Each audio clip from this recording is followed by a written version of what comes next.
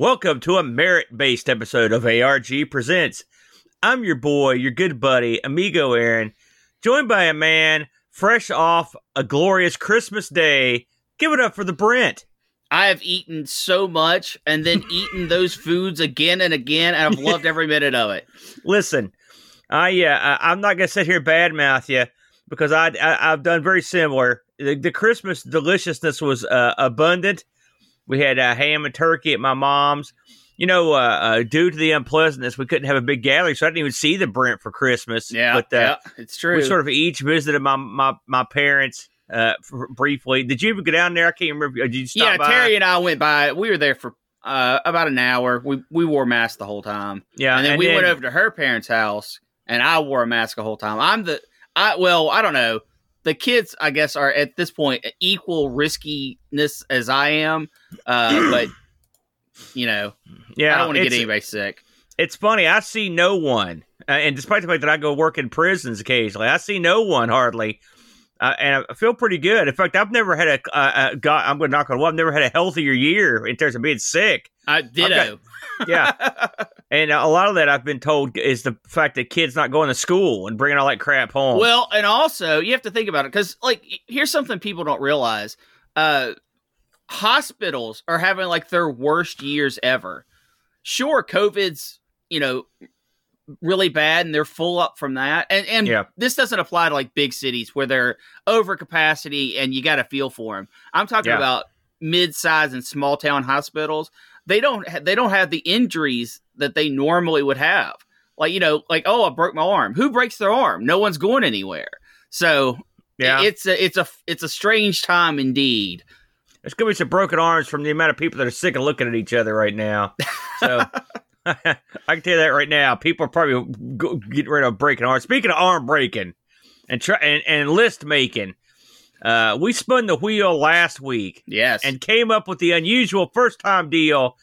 And we're going to be doing the high score challenge. Yes. Brent, tell the people what is entailed in this high score challenge. You mean just for our little thing? Just, and tell them what the whole concept behind this piece you made. Well, we picked two games from the vast assortment of games and decided we were going to challenge our community to go for the high score, right? This isn't some militant thing. We just screenshots at the end are all we really cared about.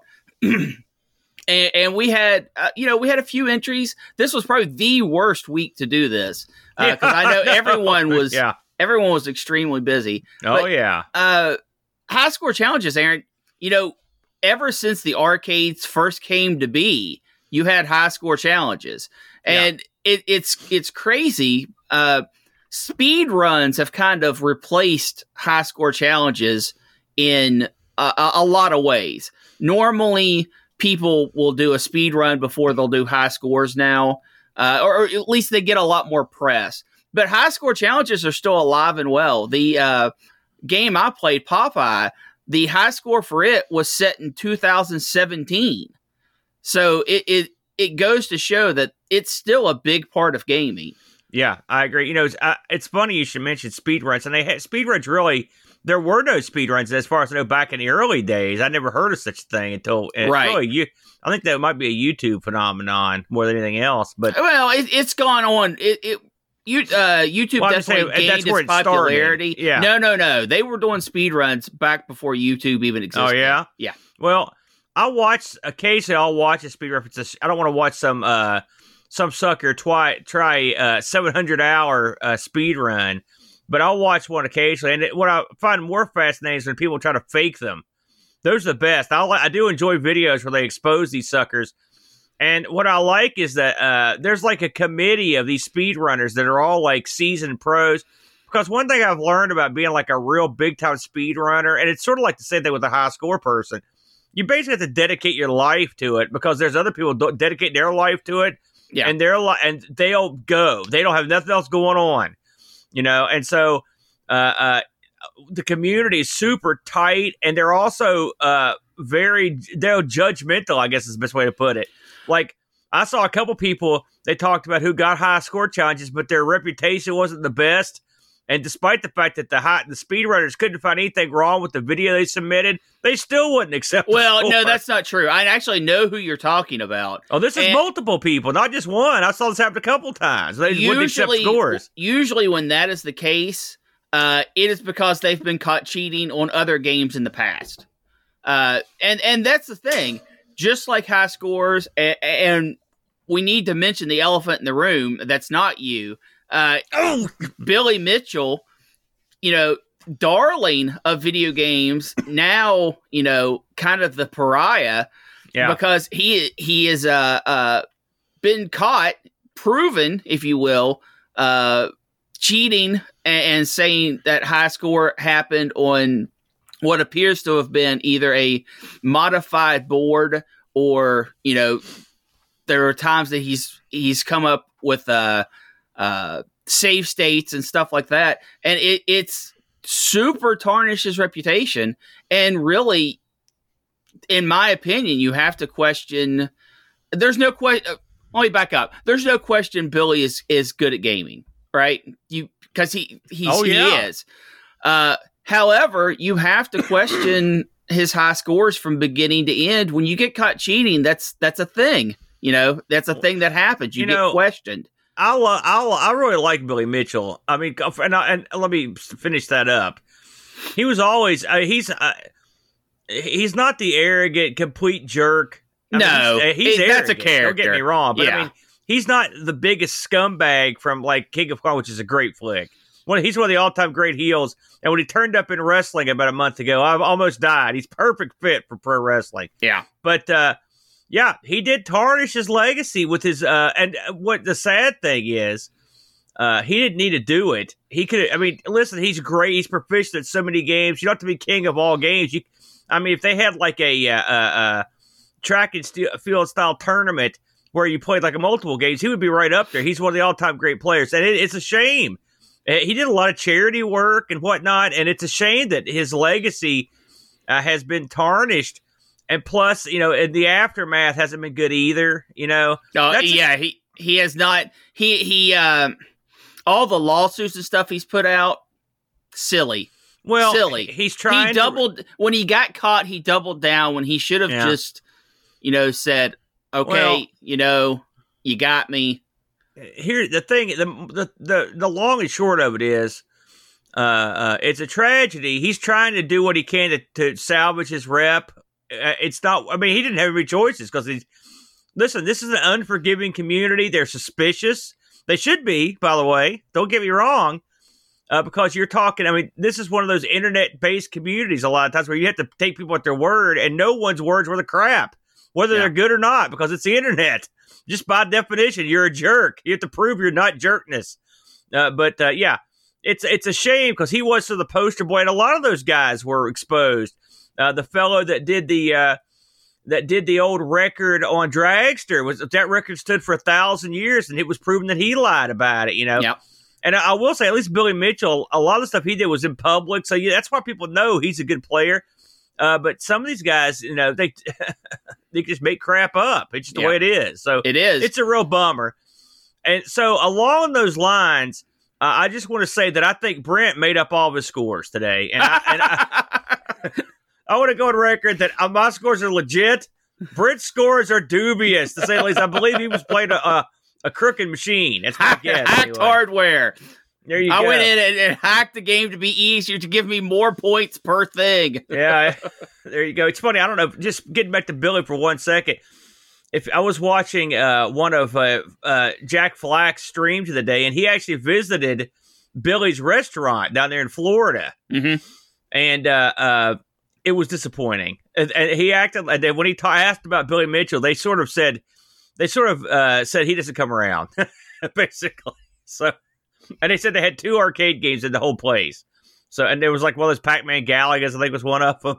So it's a real letdown visiting the old Billy Mitchell restaurant. But that's the way it goes. I hear his hot sauce is good, though. So there you go.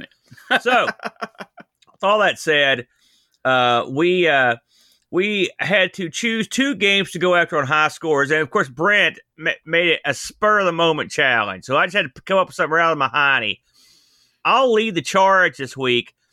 with my game, which was Gyrus. Gyrus. Or if you're an idiot, some people call it Gyrus. Those people are wrong. It's Gyrus. Gyrus, a very interesting game that was a arcade port from the arcade, obviously from the arcade.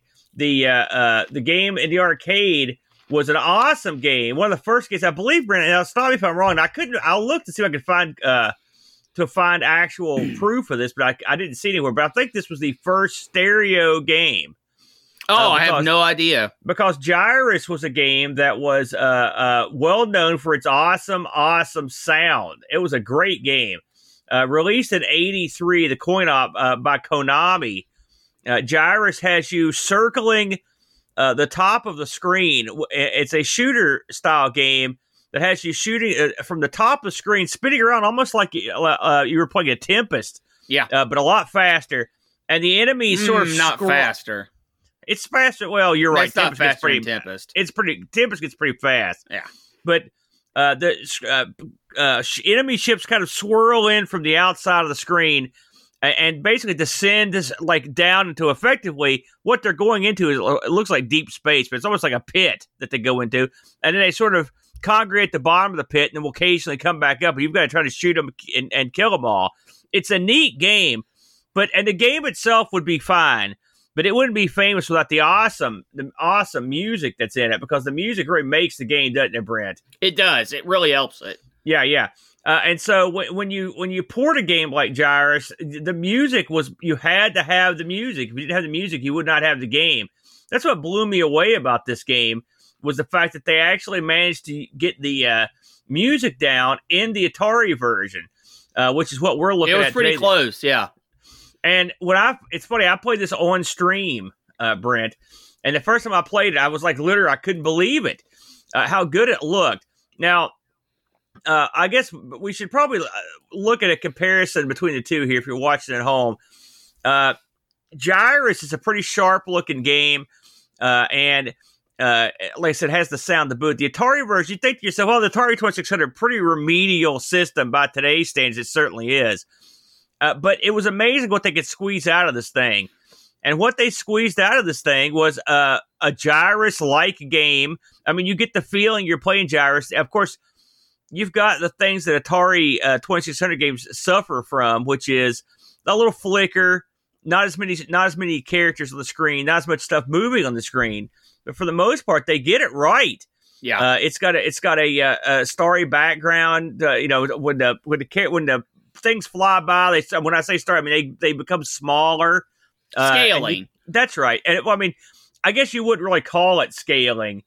It's fake scaling. Right, yeah, right. But the one thing they brought over was the music. And the music from the arcade machine is Toccata and Fugue in D minor from Bach.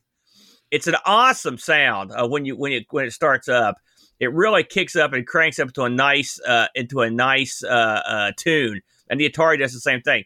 Now, the Atari version, I mentioned the arcade version came out in '83. Atari's version came out in '84. Gyrus got ported to a lot of machines, Brent, but it wasn't like mega ported, but it got a lot more ports than I thought. There was a 5200 release and an 8-bit release for the Atari, which, of course, basically the same thing. I didn't realize the ColecoVision got a port of this. Did you? Did you know that? I never played that. C64, the NES. Have you ever played the NES version of this? Nope. Yeah, well, that's one to try. Anytime I play this, I go arcade. Yeah. And then of course Windows got one in one of the retrospectives on the Xbox 360. I believe that was in part of their the Xbox, whatever that arcade thing was, where you could build your own arcade. I think Gyrus was one of the games in there. Gyrus appeared in the 1001 Video Games You Must Play Before You Die. So it's pretty popular. I looked up how it did in Japan to see if the actual arcade machine made any money, and it did. It was listed as amongst the top earners for the year it was released, so it was pretty popular in Japan. Brent, I wanted to see how this thing fared on the Atari itself, and I went down a rabbit hole. And I'm going to go off topic for a minute here, but I thought this was so neat that I kind of wanted to share it. I found a list of the top 20 Atari 2600 by sales, the top games on the Atari 2600. We're not going to go over 20 games, but I will say the games, the top 10 surprised me. When you think the Atari 2600, Brent, what games do you think of in terms of the most popular or best games? Well, I mean, those are two different things. Right. What do I think sold the best? Mm-hmm. Pac-Man, E.T., Combat. Well, Combat was I believe Combat was shipped with the Atari. It was a pack-in for some, yeah. So you're right. It's surprisingly right. Yeah. Because when you think of the 2600, two of the biggest floppery doos on there. In fact, think about it. This is the game they said killed all video games in America, which was E.T. E.T. was the 9th best-selling game for the or tied for 9th with 1.9 million sales. So you can't really blame E.T. or Howard Scott Warshaw because they just overproduced the cards. Well, they did overproduce the card, but you're missing the bigger picture. It stunk. People bought the game, and it was massively returned, first of all. And second of all, people were not happy with the game. Yeah, buying a game is only half the challenge. It is neat that First of all, you don't ever take returns. They should learn that. Just brief, the top 10 for this Miss Pac-Man E.T. Demon Attack had 2 million units moved. Frogger. It's amazing how popular Frogger was on these classic systems. Every system, Frogger is amongst the top 10. And it's such a simple game, but it's always up there.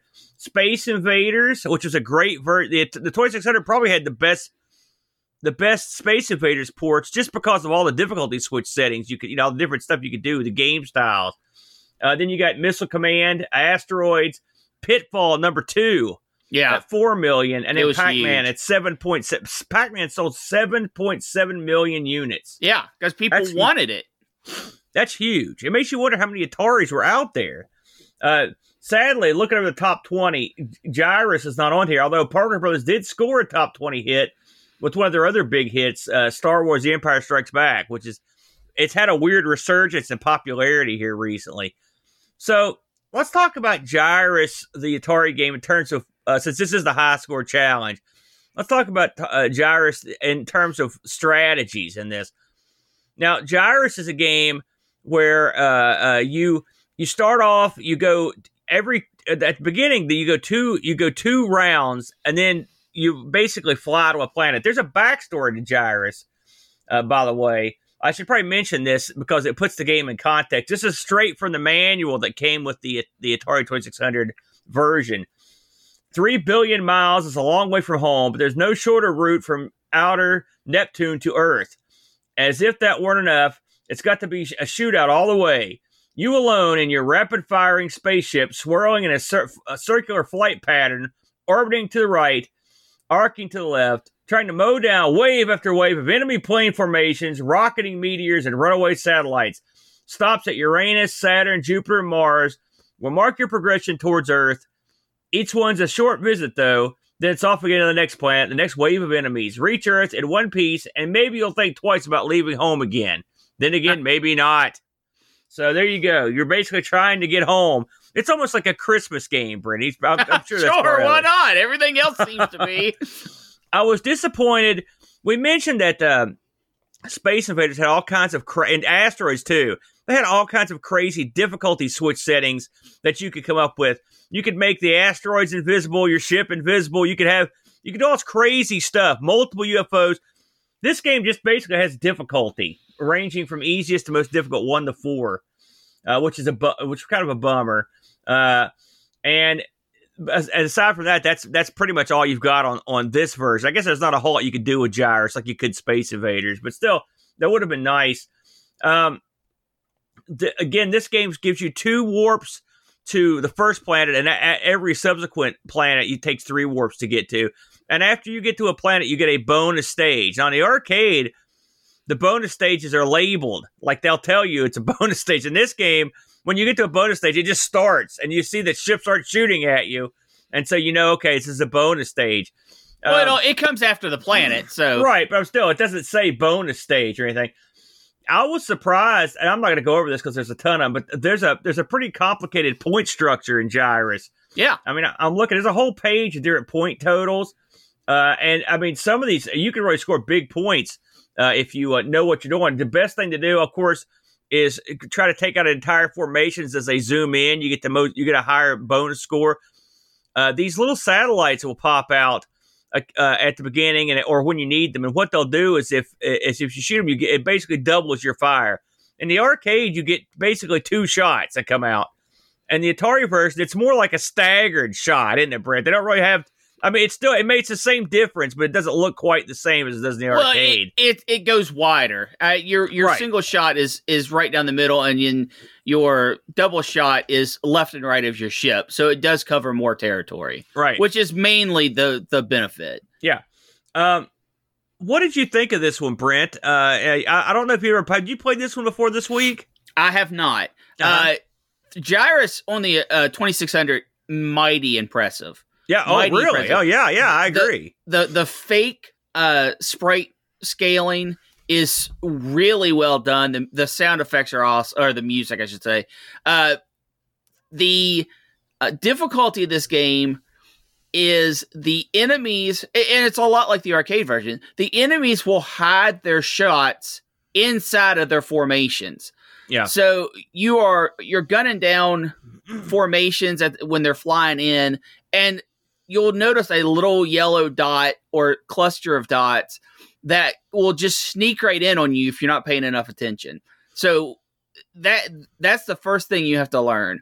And then really the game is pretty autopilot up until the asteroids start coming at you. That was I got killed by asteroids. That's what got me. When I finally went down, those asteroids whirl out of there with no warning, and they're fast. Yeah, they're very few frames that they're on screen before they hit you. Plus, they are positioned to where you want to be to shoot the incoming waves. So that's very clever.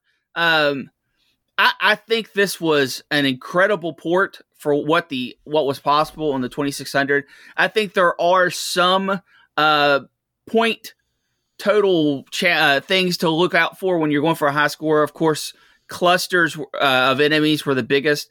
But if you shoot too many enemies while they're swarming to the middle, you will not get your double shot opportunity.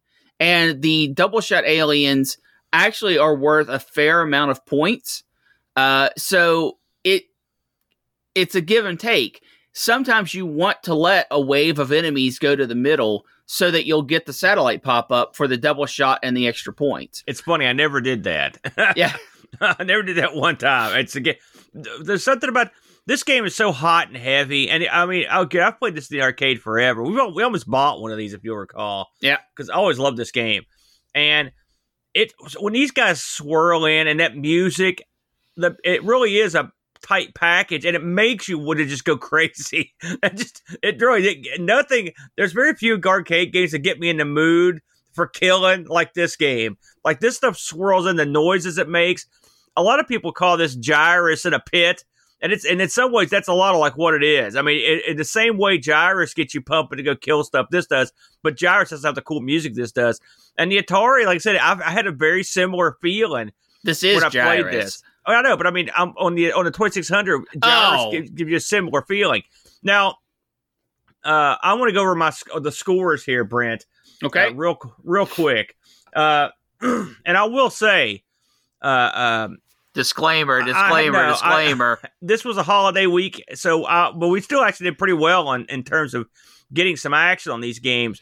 I wish I'd gotten to play these more than I did. I've played a ton of Gyrus, and I think I could do better, but this was the best I could do this week. So we had a list of people that sent in scores. I'm going to go down the list in the order from lowest to highest score. Coming in last place, our buddy Frodo NL kicked in with 4,400 points.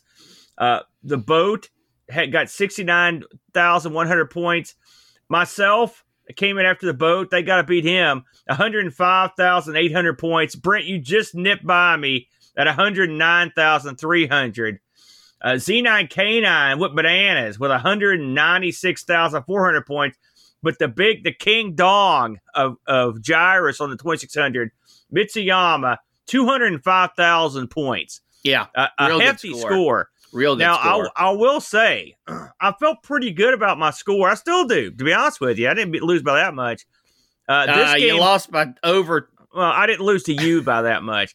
But the truth of the matter is, this game, you're cruising along, and then it goes down. I mean, instantly the mood changes, doesn't it, Brent? The difficulty ramps up pretty good. Like it Gyrus takes a while, like, but it takes there. off the training wheels, and then once the training wheels come off, it's time to die a lot. So there you go. I did look up some reviews on this game, believe it or not. Well, shoot the Discord reviews. Well, I will. I looked up some reviews on this, and these are reviews. Of course, a lot of these are more modern reviews. From 2003, the video game critic gave this thing a B. Wood Grain Wonderland, which is a great name. This is from 2017. Gave this a B-. The All-Star Game Guide must have been losing their mind. They gave this like 2 out of 5 stars, which is, I think, is that's why I don't go over loser reviews. Well, listen, I'm not going to call them losers. I'm just saying they're losers. So let's go to our Discord. We got some reviews. This is from The Boat. He writes, Gyrus, it's pronounced Guy-R-Us, he says, which I disagree. It's probably the best arcade conversion on the Atari 2600. Scaling sprites, 6 on-screen enemy ships at once, bonus stage, animation of your ship zooming off into the next zone, and most mind-blowing of all, a full polyphonic soundtrack powered by none other than J.S. Bach himself. This is a must-play if you're a 2600 fan, and worth a go even if you're not, just to see how far the system can be pushed, even before the homebrew scenes. And Boat was a big fan of this game. I agree. This is one you've got to play. Mitsuyama chimed in as well. He said, this is a great little game. I can't comment on how close this is to the arcade original, but it doesn't matter, as it's still a great game even on its own right. Fun, addictive, responsive, and fantastic soundtrack to boot. I can imagine any 2600 owner getting this in 84 would have been shoved with it. 8 out of 10. So 2 positive scores for that game. I looked up some extra bonus goodies on this. So believe it or not, we cover a lot of the old ZX, Brent. There was a ZX port of this game by Parker Brothers that was announced and was going to be released. Guess what? Never got made. This and Star Wars were both announced. Never got made by Parker Brothers, but Domark stepped in and did the Star Wars game for the Spectrum, which is pretty good. But the Spectrum apparently never got an official version of Gyrus, so that's a bummer for them. Overall, though, a fun game. I wish I'd done better, but I'll stand by my score on this. This game is they did a good job giving everything you got from the 2600 to put this game over. Big thumbs up for me. Great controls too. Yeah. And one more thing I should mention: in the arcade, one of the best parts is when you finish a stage and you're heading to a planet. You can control your ship all the way to the planet. It's a dumb thing. It has nothing to do with the victory game. lap. And you can do that in this game too. They put that in. Yeah. So those are the little attention to details that I enjoy. So there you go. So Brinster, what do you have to push up this week in the high score challenge?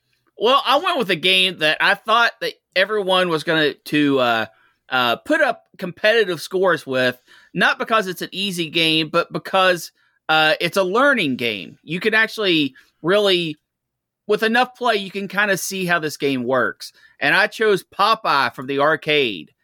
And I'll have to say, Aaron, I would have thought this would have got a lot more high score entries back in the day. It's an incredibly colorful game, and it did something just different enough than everything that was going on around it that I thought it would stick out. But the reviews for this, for the time of its release, were really poor. A lot of people, a lot of people just said, you know what, this is just doing the same old. You're not giving us anything new. A lot of people did comment that the graphics were incredibly colorful and well done, but they felt the gameplay itself was tiresome. It's been done to death.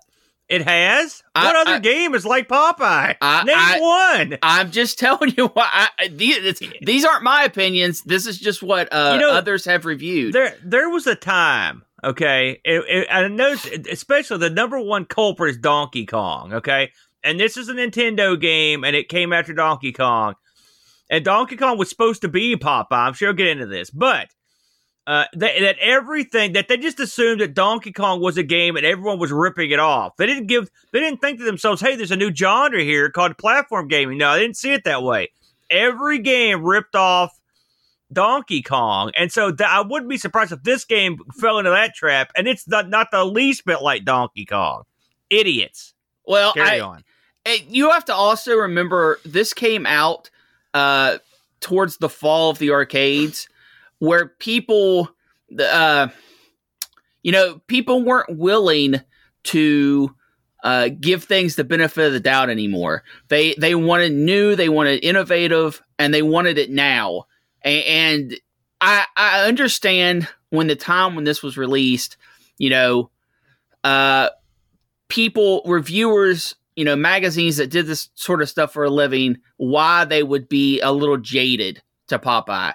However, I completely disagree with what they're saying. I think this is a very unique game. I think it's a very colorful game. I think the sound on it is good, not great. And I think the gameplay is really very unique and very challenging.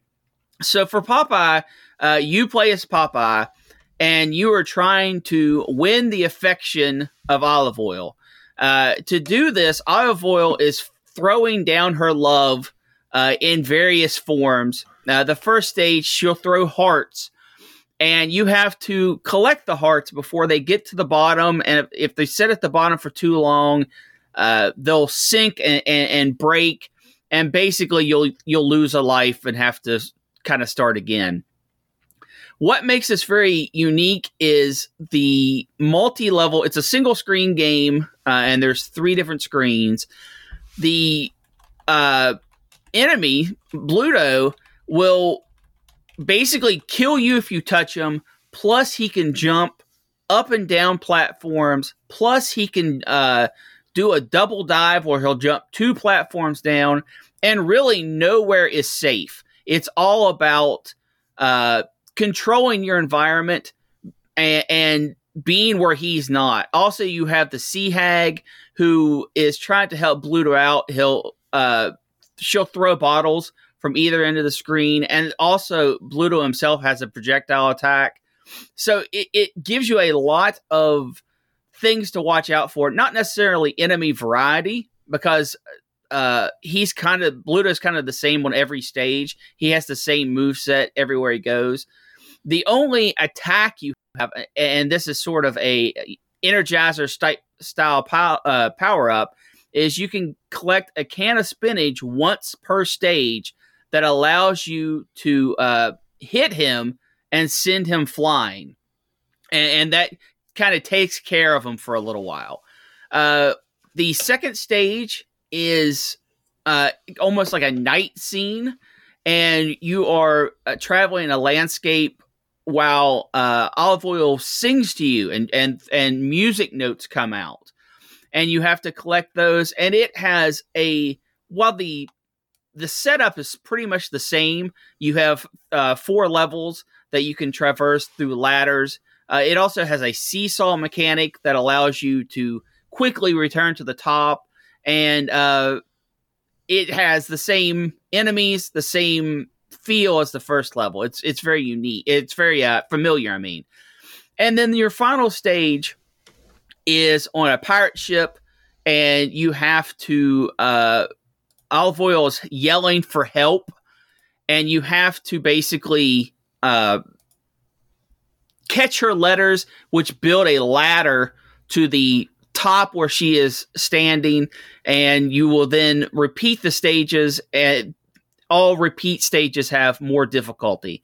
Now, why did I pick this as a high score game? Well, first of all, there are point opportunities that you probably wouldn't consider in normal gameplay. For example, on the ship stage, you get 1,000 points for hitting the vulture. That is the single highest point total you can get over and over. There are other bonus ways to get points that you can do once a stage. But 1,000 points in this game is a lot of points. I beat the hell out of that vulture. Yeah. I picked up on that I knew about that. And so anytime I was like I was a anti-vulture missile. Everywhere he went, my fist was. So I understand that one all too well. And the other thing that the high score for the world record for this game, Bluto will throw bottles. And if you position yourself just perfectly, he'll continuously throw bottles. And every time you hit and break a bottle, it's 100 points. So you can actually kind of set it up where he throws 16 bottles at you. And when that happens, that's a lot of points as long as you can keep up with your punch button. And the punch button is only good for breaking bottles, collecting spinach. And on the first board, there's a barrel that is overhead that you can hit a punching bag and drop the barrel down. And if you get it over Blutus's head, you get a bonus points for that. You combined their names just now. I know. I like it. Bluto and Brutus. You called him Blutus. Blutus. That's what he should be known as. Blutus. That's both the guys. So,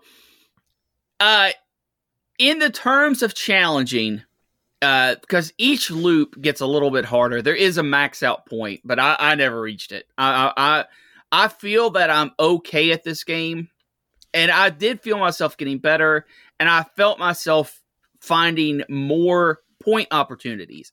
And for a high score game, that's really what it's all about, is finding those point opportunities to get your score up. The way you play Donkey Kong the first time you see it is completely different than the way you play Donkey Kong for points. It's a whole different game. Yeah. And this is sort of the same way. You start taking risks that you wouldn't normally take just to get the points. Now, Aaron, I know you've played this before, and I know this is an arcade darling for you. Did it hold up on playing today? Or this week? I'll tell you something.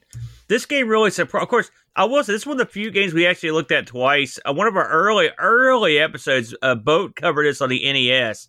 So if you're interested in seeing how that port looks, and I believe we go into the story of why there's a difference between Brutus and Bluto in that episode as well. But this is the arcade version of this. I played the game of this I played the most is the Coco clone, the Sailor Man, a brilliant game. Yes, a brilliant clone of this game. And I was like, man, this thing's dead on one. Of course, the Coco, it's going to run a little slower. But I mean, it's not like I haven't played the arcade game much times. But I don't really pay much attention. I just kind of play it for fun. So here I am trying to point press and do well.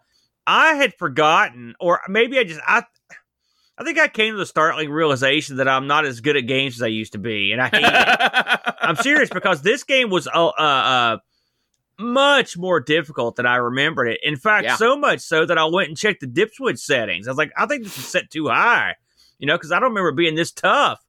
I don't remember Brutus or Bluto being this aggressively. I mean, I remember schooling this guy in the arcade. I would be laughing as I ran back and forth. But whatever skills I had to rebuild to a certain degree, because early on I was getting humiliated. I couldn't get off the first level. I'm like, my God, what's happened to my skills? Man, on the Coco, I crushed this game. And you're right. You have to get back into it. I played this with a lot more than Gyrus. I felt like I was making pretty good progress on Gyrus. But on this, I would get killed all the time early and just start over. It was depressing as heck to play it. And so I would basically just as soon as I lost a life on the first level, just hit the button. Something else in this game, you don't get an extra Popeye until you hit 40K. Well, heck, I never hit 40K. So you can forget about that. You better get in and score your points quick. My strategies on the opening level were basically to try to keep a buffer level between me and Brutus, because the number one way I got killed was him reaching down and whacking me. And man, he is good at it, and he's fast. Something else is the Sea Hag can appear like instantly, and she can really hose you with those beer bottles, chucking empties, as I said in the ad for Sailor Man. but the first level was way harder than I remembered it being. And I've played this. It's like I haven't played this game for years. The second level is the easiest level, far and away. It's also, I like the teeter-totter mechanic. I always have. I always thought that was cool. You got Sweet Pea up there with the balloon. I like the fact that they worked in some of the Popeye's back catalog characters. Sweet Pea's in there and the Sea Hag. It's a shame they couldn't get his dad in there or Wimpy. Wimpy's in there. Wimpy's on the boat. No, he's on the other side of the teeter-totter. But he doesn't do anything. He just stands there. Well, he boosts you up. No. I mean, I want to see him actually get involved. Also, the Jeep's not in there. I like to see the Jeep get involved. The Goon. There's some guys. If I used to watch the King Syndicate Popeye cartoons when I was a kid, so I'm pretty familiar with the Popeye. Popeye's been around for like 8,000 years. Yeah. So he's got a rich backstory in there. But I mean, they worked in some of the guys, which is cool. I think this is a wildly original. It's an abstract. It reminds me in some ways of like a wrestling arcade game. It's just sort of an abstract gameplay. There's no it's not a pattern gameplay at all. As far as I know, there's no pattern you can go through in this game because Brutus is relentless in trying to catch you. I mean, that guy is a great, well-designed character. The fact when he does that double jump and the whole screen shakes, it's very impressive. I think the three levels are diverse. I think a fourth level probably would have added to the appeal, sort of like Donkey Kong. Yeah, I think it needed a fourth. But it is what it is. The graphics are off the charts. Yeah. Unparalleled at the time. The sound's okay. It's got sort of a Donkey Kong level of sound. I'm pretty sure they run on similar hardware, certainly sound-wise. But man, this is an all-time stone cold classic. In fact, even more so than Gyrus, I think. I don't think this is a player like Gyrus, but the overall package is top shelf. It comes in a cabinet that's basically the Nintendo style arcade cabinet of the time, which was the same one that Radar Scope and Donkey Kong Jr. They all came in it. It's a good, clean cabinet. The bezel art is beautiful. Yeah, absolutely. The marquee is beautiful. The side art, it's just a picture of Popeye or nothing. But still, it's overall, it's a good looking cabinet. It's got that kind of powder blue with the orange. Nintendo really, even early on, they had a style and a way about them that worked. And their arcade portfolio can't be underestimated. They put out some good stuff, and this was amongst the top things that they ever did. I mean, is it as good as Donkey Kong? No. But in terms of graphics and playability, it's a great game, and I love it. I wish I'd done better, but I felt like I had a decent run.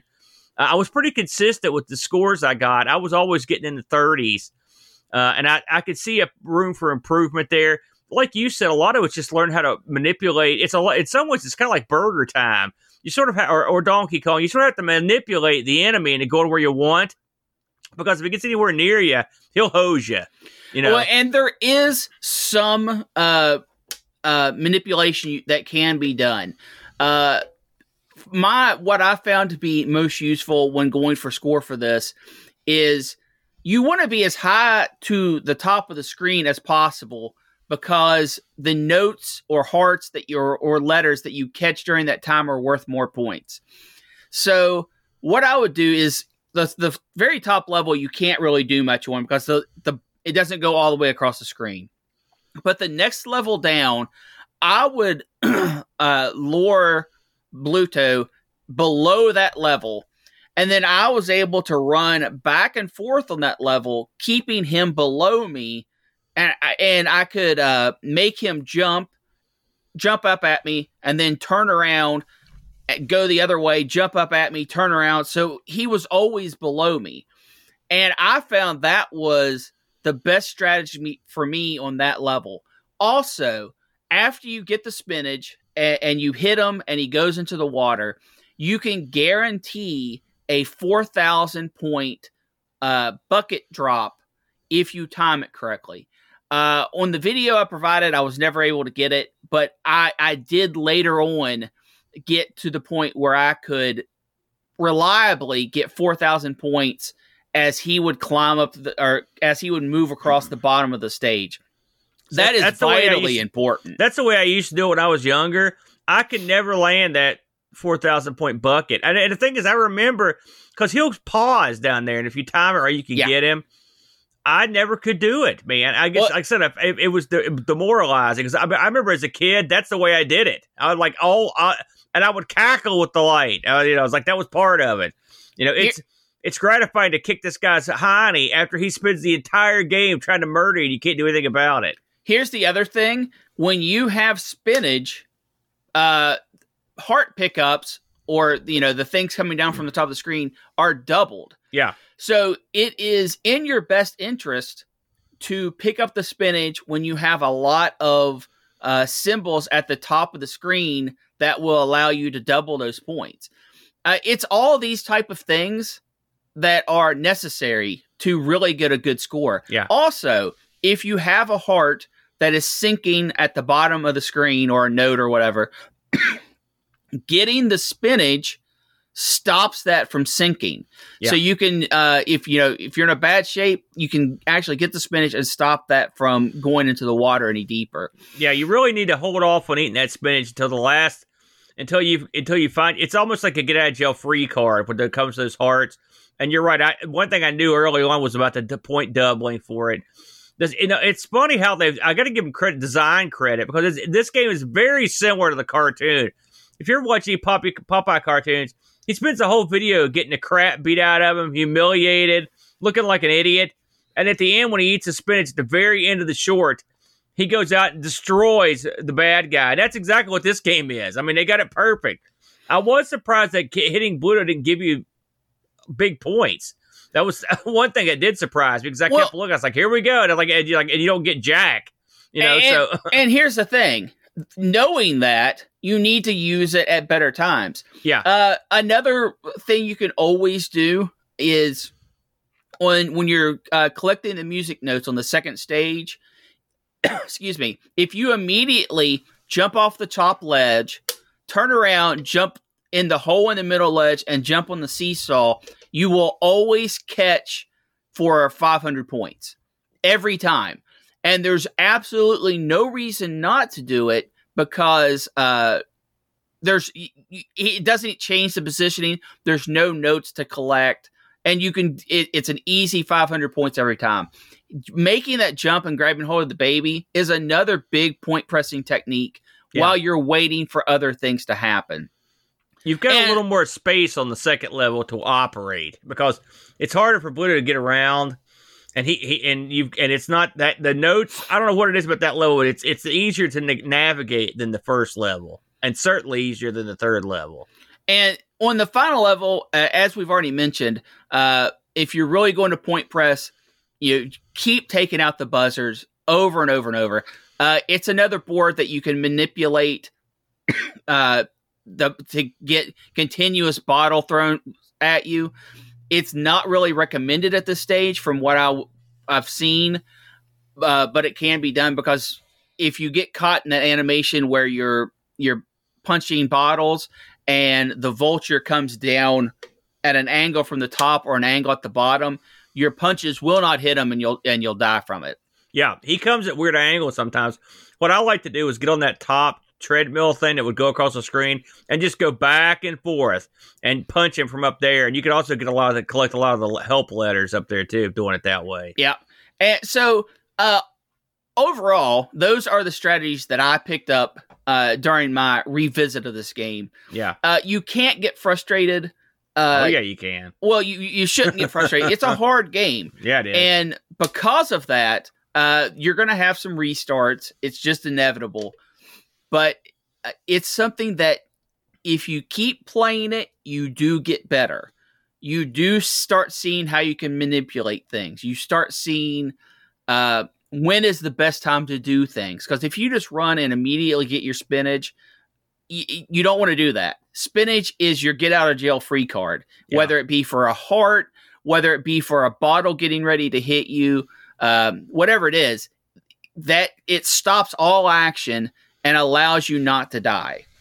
So we should mention that when you go through all the levels on this and it starts back up, it gets significantly harder. Yeah. Because then you've got the Sea Hag throwing skulls at you from the top of the screen. They bounce down. I didn't remember this happening on the second wave. I thought this came on the third set of levels. So I was surprised that it happened so early. This adds basically another projectile you have to deal with on top of the bottles, on top of the Bluto. You have to deal with all this stuff, and it makes it a lot harder because the skulls bounce in sort of odd ways. They don't come down in a set pattern like, say, the spring on Donkey Kong. They will bounce and come down levels at different areas at different points, and it makes it difficult to judge where you could go and where without having to deal with them. Absolutely. I found it very challenging to get past the second set of levels with those skulls in the mix. So, as a high score game, I think this is an absolute fantastic game. Yeah, good choice. And I think a lot of the community agreed with me from what I saw. Aaron, do you got some reviews that you want to read up there from the community for us? Sure. So, Boat wrote, possibly the world's first photorealistic arcade game. Popeye's graphics seem like they're taken from 3 years in the future from its 1982 debut. Even today, the renderings of the Sailor Man and his supporting cast are impressive. That said, this isn't one of my favorites. Much like Aaron and Killer Instinct, this game is too manic and complicated, and therefore I don't like it. The first level requires you to pick up way too many hearts in advance, and you never get a chance to strategize, because as soon as you stop, the witch starts chucking empties at you. Give me Sailor Man on the Coco any day with its dialed-back difficulty in the earlier levels. Or on second thought, fire up Brazilian Popeye on the O2 instead. No, never fire that up. Mitsuyama writes, this is the epitome of classic arcade gaming. You put your 10p in the game and the game over in 5 minutes later, but there's something about the game that keeps you coming back for more. The great graphics and sound are complemented by the great gameplay that you can expect from Nintendo. I only had time for a few games, so didn't get that close to discovering the game's secrets, but I'll keep coming back to this one. 7 out of 10. A good choice there. I agree with you. Brett, why don't we go ahead and mosey on over to our scores here? All right. Let's see how we did. So, bringing up the rear, our good buddy Frodo NL, 5,300 points. Boat chimed in with 12,900 points. Mitsuyama, who won Gyrus, only had time for a few games, but still managed to get 13,430. Buck Owens, perennial Coco Talk game master, chimed in with, I can actually say I beat Buck Owens in something, Brent. He came in with 33,880. Your boy, Amigo Aaron, came in 38,250. 38,250, not too bad. I was depressed that I couldn't get higher, especially after you posted that 32,000 score early on. I was like, man, and it's funny, when I first saw your early score, I thought, that's crap. And then I played the game, I'm like, man, that's good.